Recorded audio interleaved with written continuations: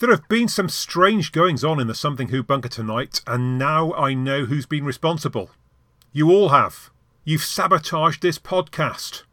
What are you talking about? You're the cause of this. You knocked me unconscious. Don't be ridiculous. We were all knocked out. A charade. You attacked me. Absolute nonsense. And when I was lying helpless on the floor, you recorded some material without me. You can check the recordings yourself, and you won't find anything wrong with them. And why would we? For what reason? Blackmail. That's why. You want to force me to leave the podcast. Oh, don't be so stupid. I know it. I'm sure of it. How dare you? Do you realise that the podcast would have sunk without trace if Paul hadn't given a detailed breakdown of all the writing decisions and curiosities in each story? And what about Giles' discussion of symbolism and important cultural reference points? You ought to get down on your hands and knees and thank us, but gratitude's the last thing you'll ever have. Ah. What is it? I think I know what the problem is. Really? Well, it's only just over a fortnight since I uploaded the last episode of Something Who. Okay, but so what? Well, that's a pretty fast return, isn't it? I guess so. The podcast was spinning out of control on a collision course with disaster, but I flicked this switch and now everything's going to be totally fine. That'll be a first.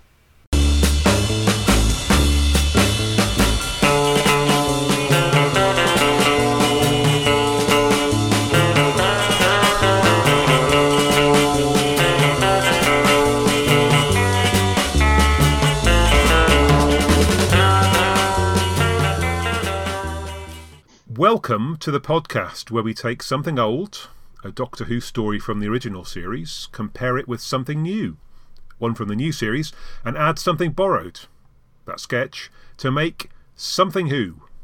Hello, I'm Richard, and we're back with Something Who podcast, episode 70, where we discuss a couple of Doctor Who stories that question whether the TARDIS is sentient. First, we'll look at First Doctor story, The Edge of Destruction, or Inside the Spaceship if you prefer, from the very first season, and after that we'll examine 11th Doctor Caper, the Doctor's Wife, from Series 6. And with me to decide whether these stories offer signs of independent thought or seem more mechanistic, we have writer, raconteur and missing episodes expert Paul. Hi Paul. Good evening. Can we still say Happy New Year, or are we beyond that point, do you think? Well, I mean, it's new since the last podcast and since we last spoke to each other, so yes, go for it. Happy New Year. You can't say that now, it's the middle of January. Very good. Next up, we've got science and astronomy writer Giles. Yes, Happy New Year. This is obviously the budget-saving episode where we've had to reduce the cast. We're just doing it with the regulars. Oh, God, yeah. We've had to amortise the cost of Simon over 13 episodes. Yeah. As long as you don't pad it out with any flashbacks to the last series. Yeah. Well, look, I mean, I won't lie, but we thought we'd ease our way into 2023 with a couple of fairly short stories. It certainly minimised the research, didn't it? Yes. Yes, for which I was very thankful. Because I hate Doctor Who. Yeah. Well, look, let's start off with The Edge of Destruction. Well, that's what the first episode's called anyway, by David Whittaker. And it's so good that it has two directors, Richard Martin for the first episode and Frank Cox for the second, which was famously written in a hurry by the script editor, but not necessarily for the reasons that everyone seems to give in the accompanying documentary. Anyway, original coming across us, who's got the earliest of it? I mean, it came out in a Target book, I suppose, in the late 70s, early 80s? Oh, blimey, it was quite a mid to late one. It was when Nigel Robinson was, when he was the editor of The Range, he took it upon himself to write a lot of the stories that nobody else had wanted to write or even release. He was mopping up all the rubbish, basically, and he did a very, very good job on all of them. I seem to remember the Time Meddler may not be included in that category, but he was, what else did he do? The Underwater Menace. Right. And I seem to remember he wrote at least one two-parter, and took the opportunity to expand it to the full 144 pages, and he made a very good job of the Edge of Destruction. if I'd had time, I would have reread it. But then I would have been even less pleased with the original version. Yeah.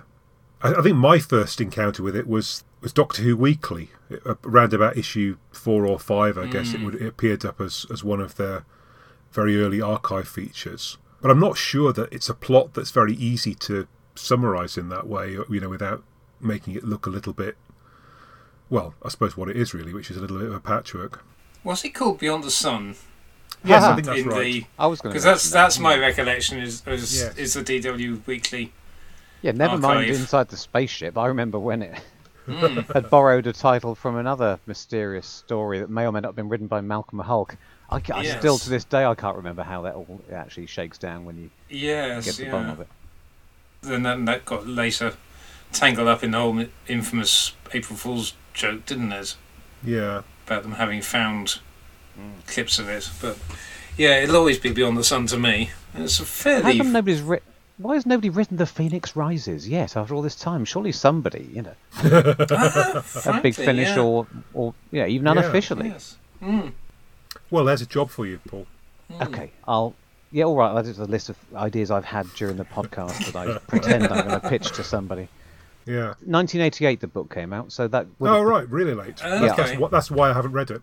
It's very good. You should read it. A nice cover as well. I'm just looking at it now. From the peak of Alistair Pearson, I would say he's blending the face into the background as he generally did, but it's nicely done. I didn't know this. I didn't read about it in Doctor Who Weekly, so this probably would have been the first time beyond the one paragraph explanation in the program guide. And then I saw it a couple of years later, possibly before many of you. I don't know, when did it come out on VHS? Well, I don't know about that, but I didn't see it. Research. I didn't see it until the UK Gold. I watched it in about the late 90s. So that would be the first time I saw it. I'm going to have to. This is going to be hit another of my occasional series of mentions of the fact that we had BSB, British Satellite Broadcasting. Oh, wow. So when they showed them all from the beginning in 1990, I was able to see a lot of very obscure season 1 stories before they then stopped. It was brilliant while it lasted, which wasn't very long. Yeah, VHS wasn't until 2000 of all things, so it was one of the ones they left towards the end. I think I saw it either in a screening room or my friend Tim, who got hold of copies that came off B-Sky B, etc., or BSB, whatever they... So I think I probably saw it around that sort of time. It was almost beaten out by the DVD, because that was only, 2003 or something. It was... Yes, I definitely wouldn't have bought it on VHS, being at the tail end, where I famously stopped buying the videos because the DVDs had started. But I wouldn't have bought it anyway, because it's the edge of destruction. I think this was the story, as well as starting to show Doctor Who from the start in a regular slot on BSB. They then did the famous BSB Doctor Who Weekend, which was a wonderful thing. 48 hours of Doctor Who with lots of guests being pressed into service to be interviewed by John Nathan Turner, and they re-showed all the stories they'd already shown that weekend, and a few more. So it was a rather peculiar mixture of nobody's favourites like this and the Keys of Marinus and so on, plus a few really exciting things like Web of Fear Part 1. Anyway, never mind all that. I think this is the story where late at night, I think it finished off the Saturday evening, and they showed the 2 episodes out of order.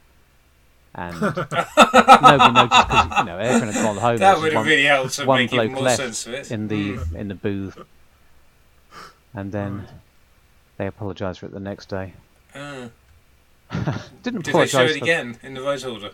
Oh, possibly. I can't. To make up for it. I used to have the entire thing on a little pile of VHSs, and then I lent them to somebody and never saw them again. The DVD was 2006, by the way, the beginning. Oh, right. Set. Okay. So, Anyway. Right. Later than I thought then. Yeah, so that's interesting. I mean, I think in that case, the gaps between the times I've seen it have been enough that each time I've come back to it, I've had a greater hope than perhaps it's merited. So, I mean... been appalled all over again. Yeah. Okay. Yeah, the late 90s with UK Gold, then 2006, then if that's when it was for the DVD, and then round about 2013-14 with my daughter, and then this time. So it's about every 7 years. Yeah, I think I certainly won't watch it in the next 7 years. Look, there's a great story to be told about the TARDIS going wrong and trying to alert the Doctor and companions, but unfortunately this isn't it. Or at least, if it is it, then something's gone wrong, I guess, between the page and the screen. It's both ahead of its time and very much of its time.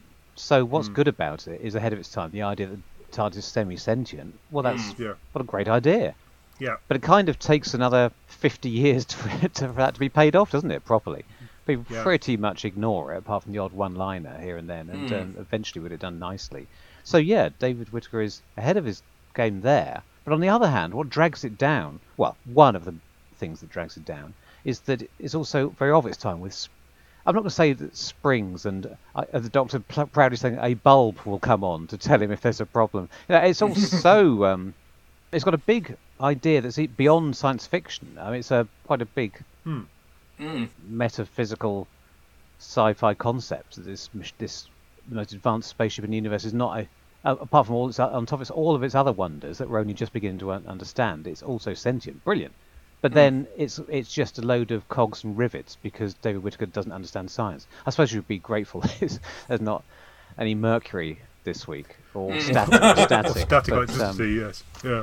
Yeah.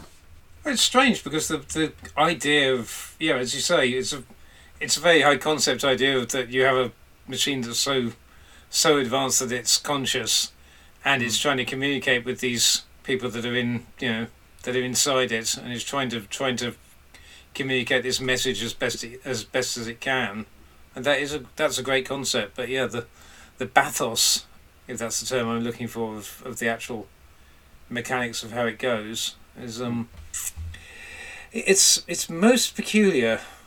It's not only underwhelming and incomprehensible, but it's just if its only problem was it didn't make a lot of sense logically or technologically, that we could forgive it. But it's not good drama. Nothing about the things that happen in this story, as a result of the central concept, is entertaining. So it doesn't work.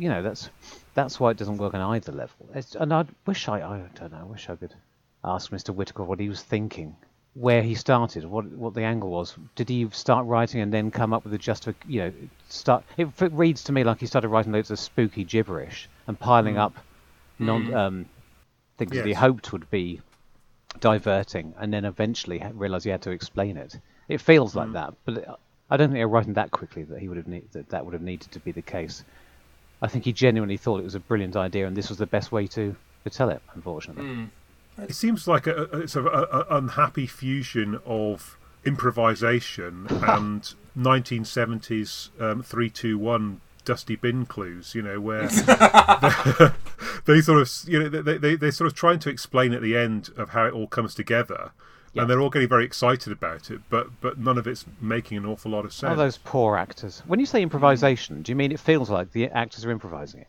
Because that's... Well, at the start, at times, it does, yes, I think. Oh, that's what I thought. It doesn't feel, fundamentally, and this is unforgivable, it doesn't feel like it's been written by a real professional scriptwriter. Or even an unprofessional scriptwriter. It feels like an improvisation by a group of rather overwrought actors who all think they're preparing something very profound for the Edinburgh Festival or something. Well, this is, according to the production notes, unless I'm misremembering this, they did say that the actors, the cast, at least on episode 1, they got together and they were paring it down during rehearsals and removing as much dialogue as they could. And trying to make it Pinteresque. The dreaded word Pinteresque crossed the across the screen on the captions. I can see why they would have wanted to do anything to add a sheen of respectability or something artistic to it, but it didn't help, did it? I think it probably made it worse. It's difficult to know. I haven't, without seeing a version which is a bit more nuts and bolts and perhaps maybe a bit tighter logically. Without seeing that version, I don't know whether I'd have preferred it to this. Frankly, I think it's unlikely. There's not much I like less than this, what we're given here, no matter whose fault it is. Yeah, it's not so much Pinteresque as sort of Pointer-esque. It sort of feels like they've maybe had a couple of pints, come up with something that everyone's got very excited about, and then it hasn't quite panned out in the.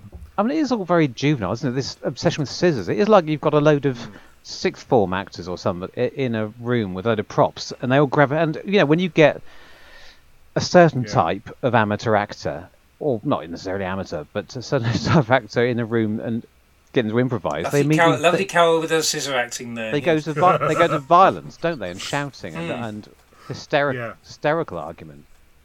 I mean, my least favourite thing from early Doctor Who is hysterical Susan, which we had to put up quite and more than enough with in the first two stories. And here, that's almost all we get. And then it spreads. Then we get hysterical Barbara and which is, I mean, that's the worst part of it actually, because I mean, generally Jacqueline Hill seems quite sensible, but in this one, it all just goes a bit.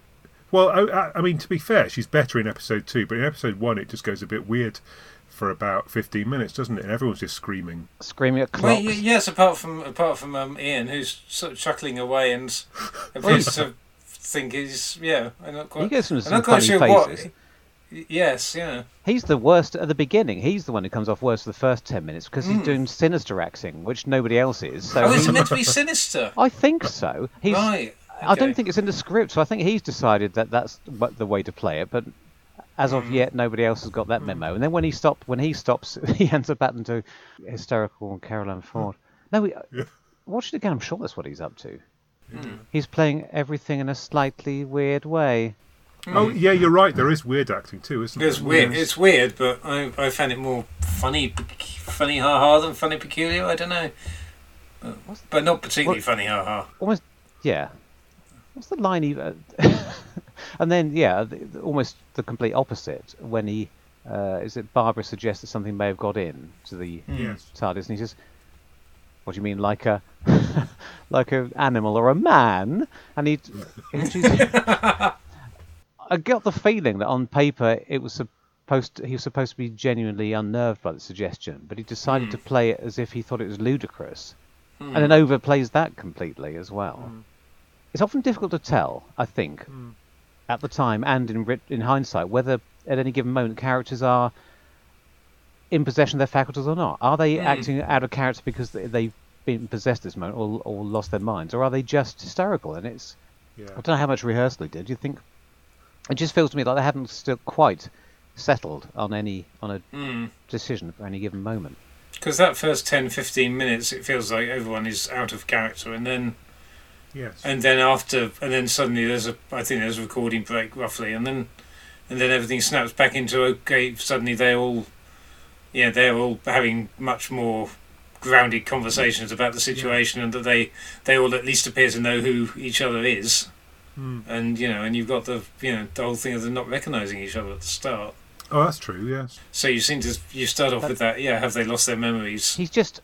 If you look back at everything that happens, in light of the explanation at the end that the TARDIS is trying to warn them, there's still quite a lot of stuff that goes on that isn't explained. Why does the TARDIS make them all forget each other, or is it that it knocks them unconscious and that's a side effect of being knocked unconscious? But I still don't think we get a good enough explanation of why it decides to knock them out and create a deep gash in the Doctor's forehead. I mean, I guess going back to the actors and the method. I mean, to me, it's not so far removed from what we talk about in season 17. Where the wilder excesses of the Nightmare of Eden or the Horns of Nimon. It feels like they're having a bit of fun. I mean, if you look at the on the DVD the documentary that comes with it, you get William Russell and Caroline Ford. They're talking with a bit of relish about getting the chance to act, and there's definitely a set of inverted commas around act when they say it.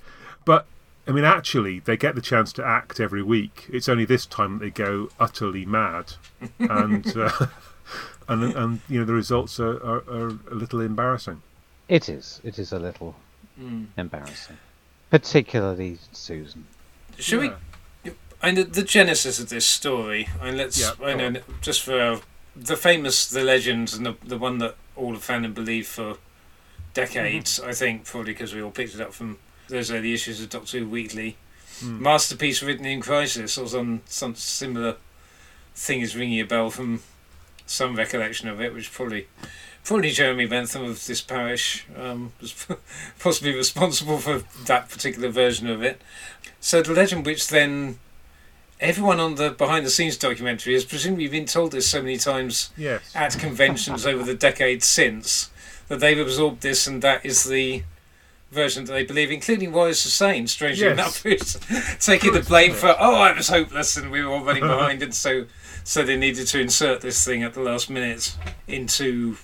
Yeah, so supposedly the version is that Marco was running behind and they needed to put in a filler, the sets weren't ready, and so David Whittaker hammered this out over a long weekend, over hot tub and coffee, really. But the reality of it, and this is where I'm hoping someone else might have also read up and maybe read a bit further than I did, because... So my understanding of it is the reality of it is this was commissioned because they needed to have a block of 13 that ended on the conclusion of a story, because that was the only commission that was the initial commission, and although they'd already commissioned, so this is what I can't figure out is where did there not being a war go away and there being a war come along, to quote Baldrick. Because. So why did it have to be written in a rush at that point? Because they commissioned Marco, they commissioned the Daleks. Or I guess they commissioned Masters of Luxor at some point, but they knew there was going to be a 2-episode gap.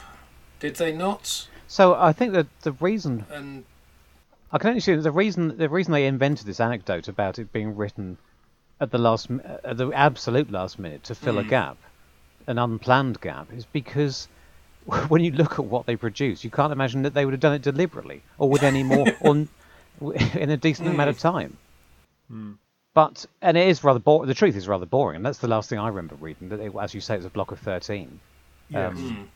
But I just can't work out why they then why they still had the situation where Whittaker had to write it under pressure and was the only person who could write it, which was obviously, even at the time, looked down upon, sneered at as don't write for your own thing if you're the story editor. Well, because if they commissioned two up front, two on either side, as soon as they commissioned the Daleks, they must have known, well, hang on, we're going to have two. Yeah. We needed 2 parts straight after that before we go commissioning this Marco Polo nonsense. What's very believable is that they're trying to cut costs.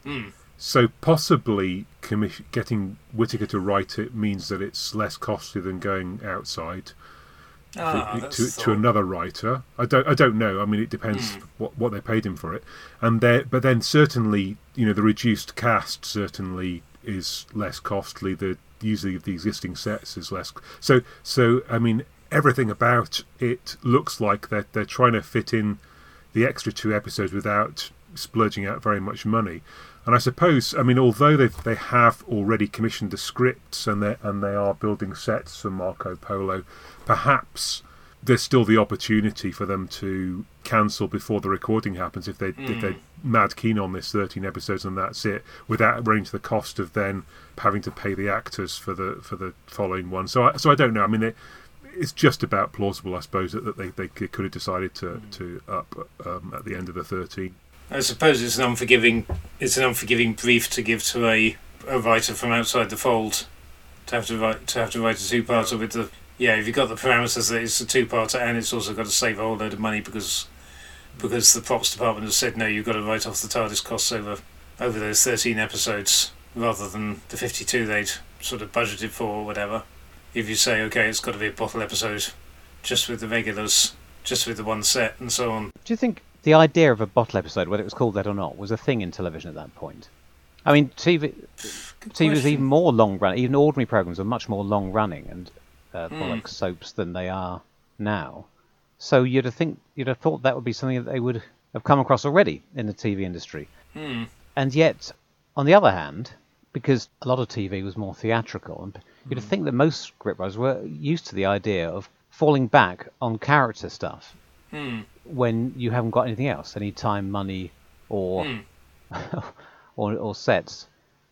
And what I find most baffling about it, and you would think that, again, that's why you would give it to the script editor, You can't do anything new. You can't move anything on. All he's got is the existing characters, and so you think he's the ideal person to tell us some more about them, to consolidate what we've seen in the first 11 episodes, wrap it up with a nice neat bow. And in some senses, it does that, but on the other hand, it also is a complete and utter waste of time, because it's, as well, I don't think it tells us anything new about these characters. It muddles and confuses some of the things we already know, and in some ways contradicts things we've seen. It's a step backwards for the Doctor, because we've seen him start to mellow twice. I mean, we get the Cave of Skulls discussions, where they all air their dirty laundry in the first story, and then we get the same scene in the prison in the Dalek City, where he apologises to Barbara. So by the end of that story, I don't think we really needed to go through it a third time.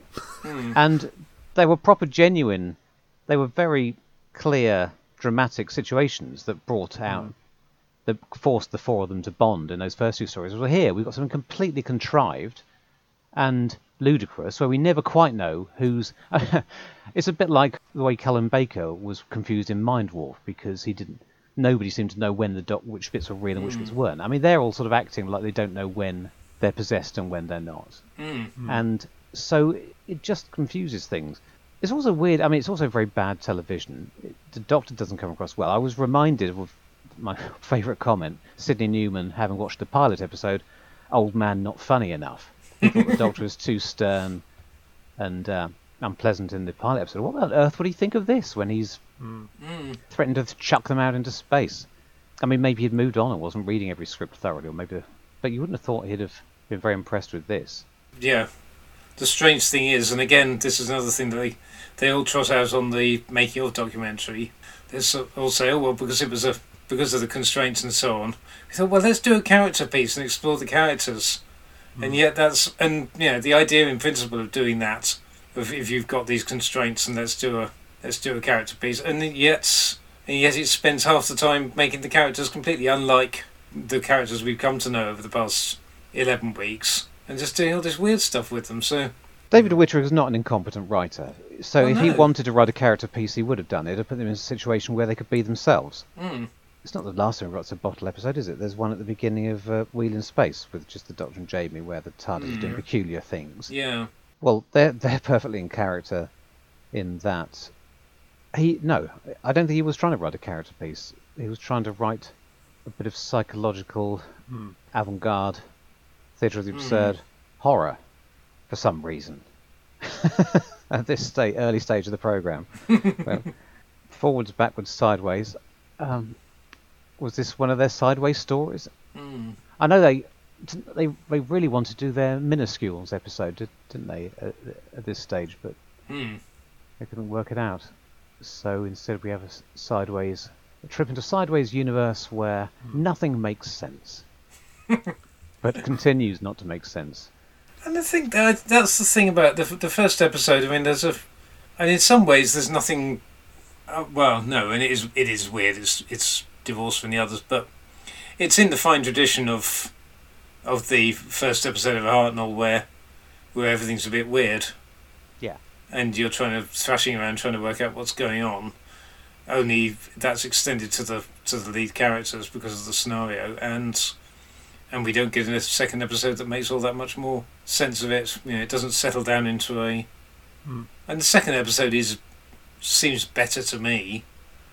I breathed a sigh of relief, possibly just at the superior quality of the video recording. I wonder why that is. Yeah, it's odd that the debut director seems to do a better job. Oh, and it's interesting. The actual direction, yes, yeah. Yes, but I mean the curious thing is that in the making of, there's all this talk about the shadows in the first episode, but I mean I can't see any shadows at all. I don't know if it's to do with the fact that the DVD has, the processing to make the picture look sharper has somehow removed something that people could see in the old film copies. But to me, it seems quite bright most of the time. I mean, if anything, it's more shadowy in the second half. Yeah, there's a very good bit with shadows right at the end, isn't there? Of the second episode, indeed. Where Hartnell is, for no particular reason, bathed in light in the darkness. The first episode is just flat, like everything else Richard Martin ever did. Yeah. But at least it seems marginally less incompetent. But it's got one big open set, so even he can't. Yes. Well, he starts at the start of the episode. It's Leisure Hive-esque. There's a pan right round the console room, which takes very nearly as long as the Leisure Hive to get from one end to the other. And then Barbara gets up in her thal trousers and starts talking. But I thought, well, I mean, it's not especially stylistic, but it's certainly a thing. Is the melted clock in the first episode? Yes. Because they bollocks that up twice. I mean, you can't see what's happened. No. Well, 3 times if you include the fact that Barbara unnecessarily becomes hysterical outside of a melted clock. But I mean, because there's such a baroque design, you can't see what's happened, that the numbers have melted. And then Ian cuts to Ian's watch, but that's out of focus because the camera isn't quite in the right place. So that's completely and utterly bungled. Yeah. But at least it's redeemed by the fantastic explanation an episode later. We had time taken away from us and then given back to us because we're running out of time. I'll have what she had. I mean, let's face it also, I mean, most of the monitors at that stage were, about 12 inches and very fuzzy, so the chances of anyone being able to see anything on that is pretty minimal anyway. Well, what do we like about it? Those beds. They're quite... Yeah. I like the very strange... space age. Yeah, they look like good for your back. Very ergonomic. They can't have been specially made, can they? No doubt somebody has discovered where they came from. But we haven't read it. Whereas the food machine looks a bit... Where's that Shares of Doctor Who website? Does it extend to beds? You know it exists. Does it extend to beds of Doctor Who? I'll tell you what I like about this. What I like about this is that somebody watches it, looks at Carol Ann Ford and says, what we don't need in this series is any more alien acting. Let's get her to do ordinary 1960s girl. That'll be great.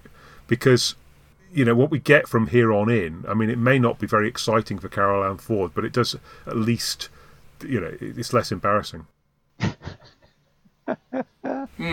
True. Well, until she gets a migraine in Reign of Terror, or whatever goes on there. Yeah. And decides that having a head chopped off, that's the cure for a headache.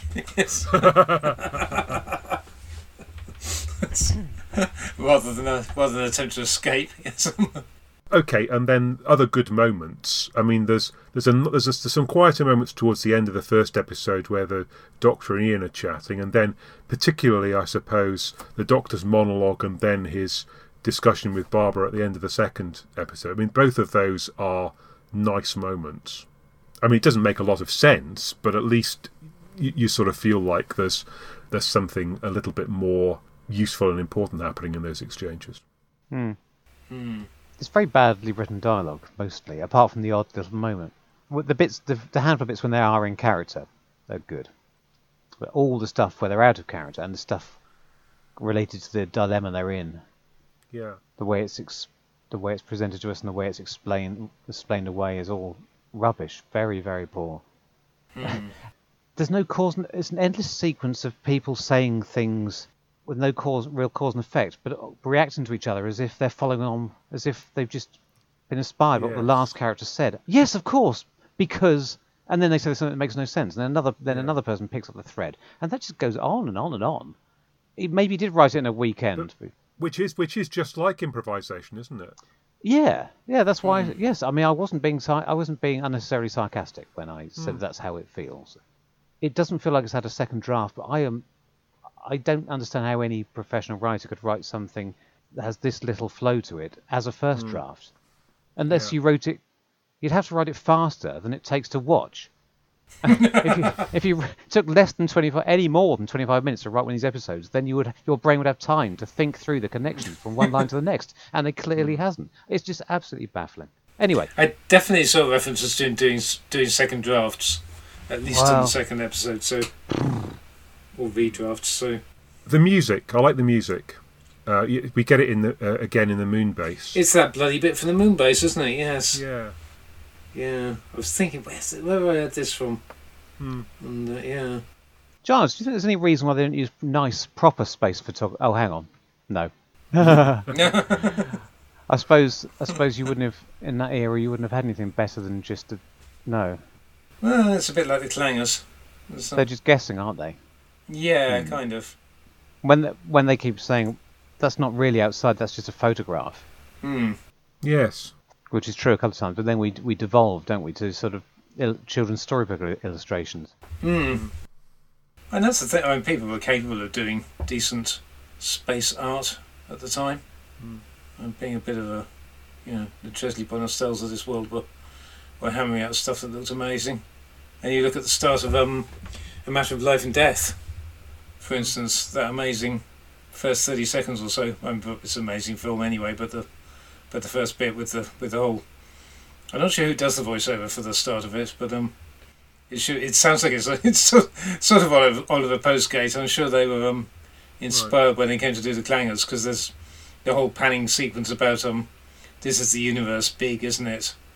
Pans over glorious starry vistas, and then zooms in on Earth in David Niven. The planet Quinis of the fourth universe. Ah, yeah? Yes, yeah. Let's go there. That'll be more exciting. Dare I point out that Big Finish have done that? Right. Quite a long time ago now. Mark Platt wrote it. Yeah, okay. I think for a long time nobody's allowed to write any stories in the Doctor Who universe set before Unearthly Child. That rings a But bell. at some point that must have been relaxed because he... Now, where did it fit in? Did they do a run of stories set before, and that was one of them? Anyway, I can't remember. But it was by Mark Platt, so of course it was good. I'm going to quickly check that it was Mark Platt. It's these days it's very de rigueur to go before the Unearthly Child, but yeah, no, it's nice to make a reference and to think that there's stuff that's happening before we see them, even if it's unclear precisely what that is. I mean, why they do a bit of travelling and then they settle down for quite a long time on Earth, long enough for her to go to school, and then they're off doing travelling again. But maybe they're just wintering or something. Well, because Susan is such a wuss that she screams like crazy at anything slightly out of the ordinary they run into. So 1960s London is the best they can do. Yes. I seem to remember when we did an Unearthly Child commenting on the fact that Susan says about her, I like walking home in the fog. Yes. It's so dark and mysterious, and I think this is a side of Susan's personality, a level of bravery we never get to see before. She actually likes this sort of thing. After that, it's all sort of fog. Fog, exactly. Grandfather. A couple of things that occurred to me. I'd have to push myself back through it again. There were a couple of moments where I think the production notes mentioned the poltergeist aspect of it, and I thought, maybe there's something you could get your teeth into there, but it doesn't go down that route, really. But the whole thing of Susan being the most affected by it, and again, there's a more effective tale. You could probably tell whether there really is something that gets into the TARDIS or... Well, yeah, I mean, that's what I was thinking. From the moment they brought that up, and knowing that isn't where it goes. Yeah, that was the story you wanted to be watching. Yeah, I mean, this should be better than that, because this has a twist. This raises the spectre of it being a boogeyman has broken in and is stalking you. But actually, we've done something much cleverer than that. In a sense, it's quite like a new series episode where they promise you something. They promise you vampires and give you space fish. It's trying to be. It's clever. It's much better than what you thought we were going to give you. But really, really, really, this is the one time when you really would rather have that.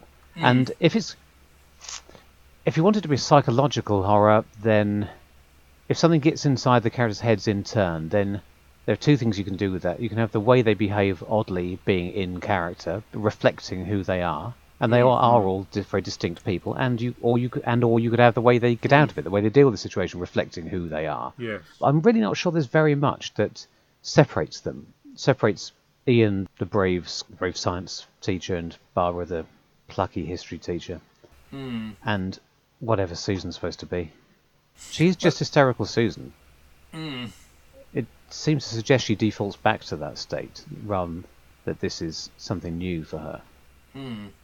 I suppose Barbara is most affronted by the unfairness of it. That seems to be the thing that comes out from her character. Ian is more sort of, that doesn't strike him quite so much, but Barbara, she's absolutely affronted. Is it supposed to be unfair when early in the second episode Susan walks to the doctor's side and says, "Yes, Ian and Barbara, you have been behaving very oddly." And of course, one thinks they have. But even the doctor has the brass neck not to pick her up on that. But I don't know whether... You see, the thing is, that might just be, as you say a sign that of the unfairness that we're supposed to really sympathise with Ian and Barbara here. Or it could just... But it feels to me more like the writer has forgotten who's done what so far. That's what it feels like. Rather than a character point. Anyway, I've got a suggestion. Go on then. I had one tiny little idea of how to improve it, and it is tiny, so it may not do very much, because I think mostly it's a bad idea and it shouldn't have been written.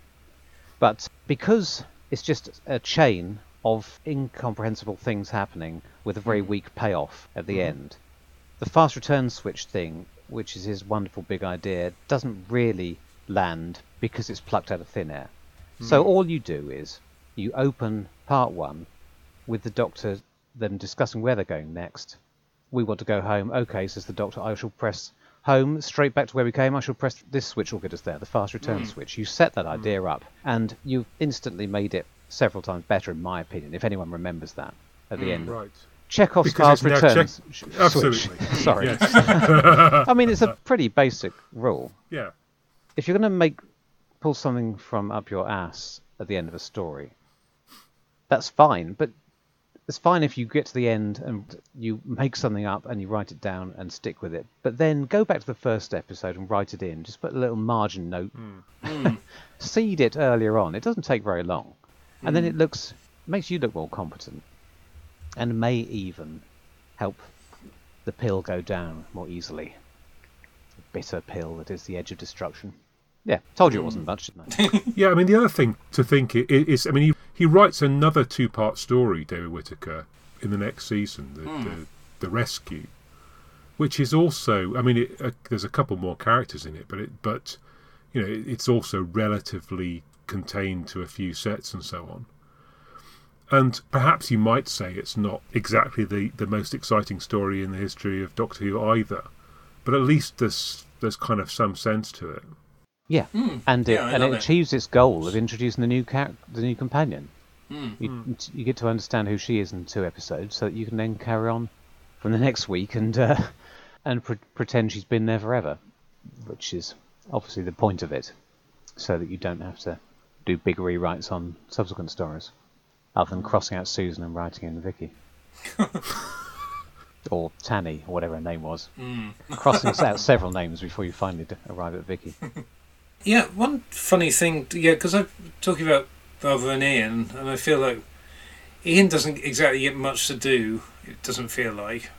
And they pile like the character stuff onto, such as it is, onto Barbara. That she's the one that the Doctor has to make it up to at the end. So apparently the whole stuff about time being given back to them, time being taken away and time being given back, which Barbara figures out apparently that was swapped dialogue, that they swapped that from Ian to Barbara, so Ian would have figured that out, which feels more like that was the science teacher's bit, as it were, and apparently they decided to swap it because it made more of Barbara's intuition. Well, that's a nice way of saying that it makes no logical or scientific sense. So giving it to somebody who's supposed to be scientific might look a bit odd. So you give it to somebody who's actually quite a woolly thinker. Then again, and then call it women's intuition. So it might be a character point for her. But you and your woman's intuition, Steve. Yes. So a fan of Paul Temple.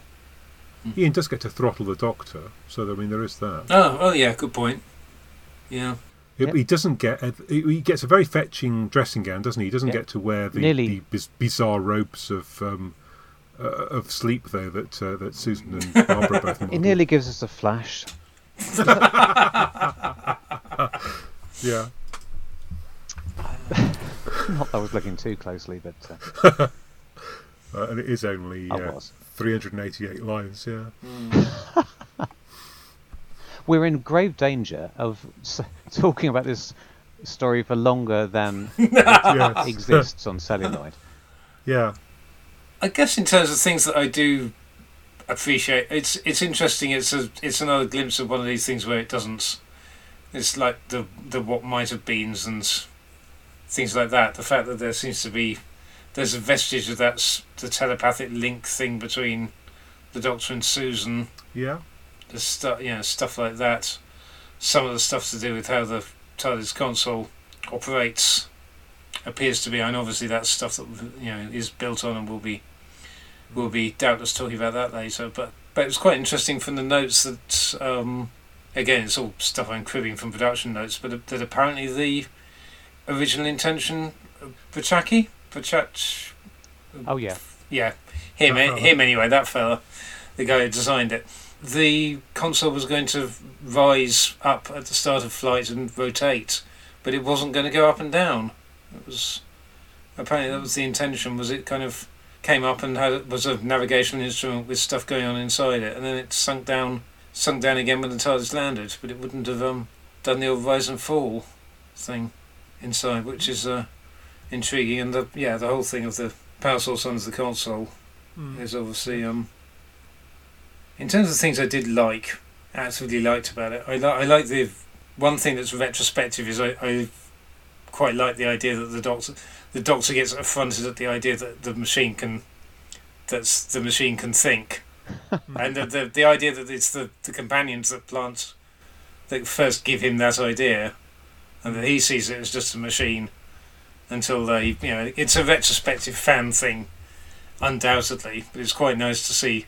The Doctor thinks no, it's just a ship, and just a machine until the idea gets planted by them. Yes, I do like the way they handled the return to normality when the power comes on and the hum starts up, the rising hum to gradually eventually reach the normal pitch. I do think that's very well handled, quite effective. And the other thing, from a complete nerd point of view. Rare example of Whittaker science getting it right. The Doctor's whole soliloquy is overacted somewhat, though it is.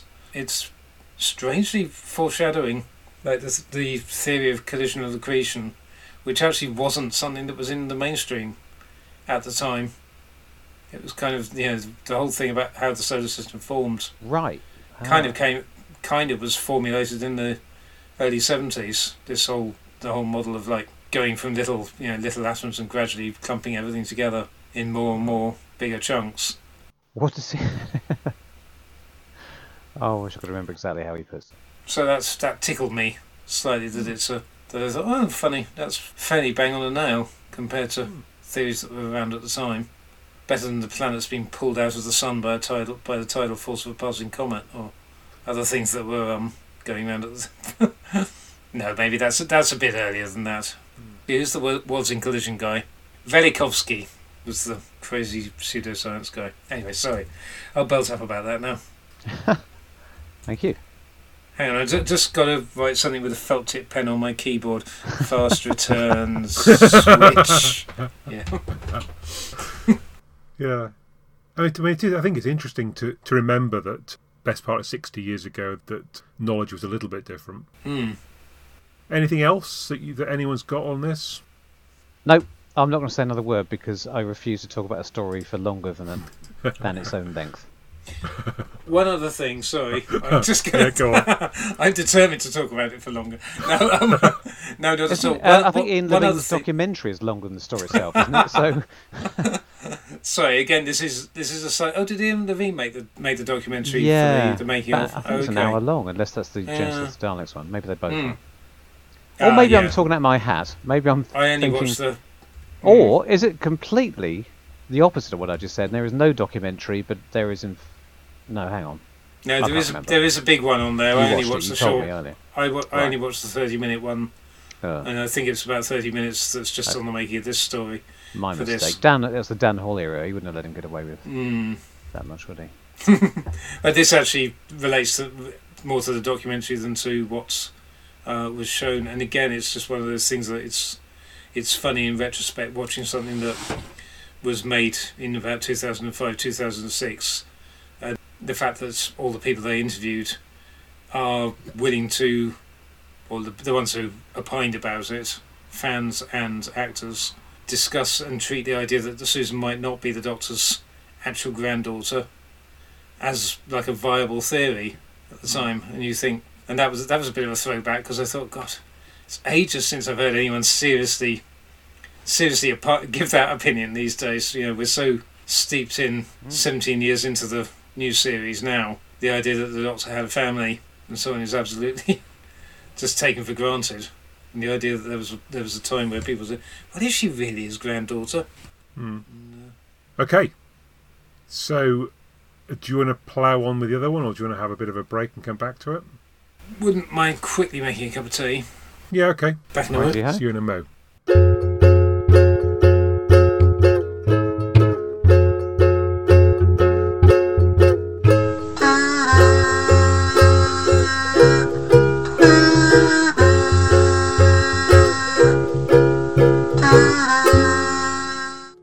We've retained our original lineup. Oh no, we haven't. I'll just say, well, that's a pretty fast return, isn't it? Just in case the first one didn't work out, because that's kind of. You're going to put a trombone. You're going to put a trombone in there. Quite a nice joke. It made me laugh. Yeah. Oh God! Unlike the real thing. Okay.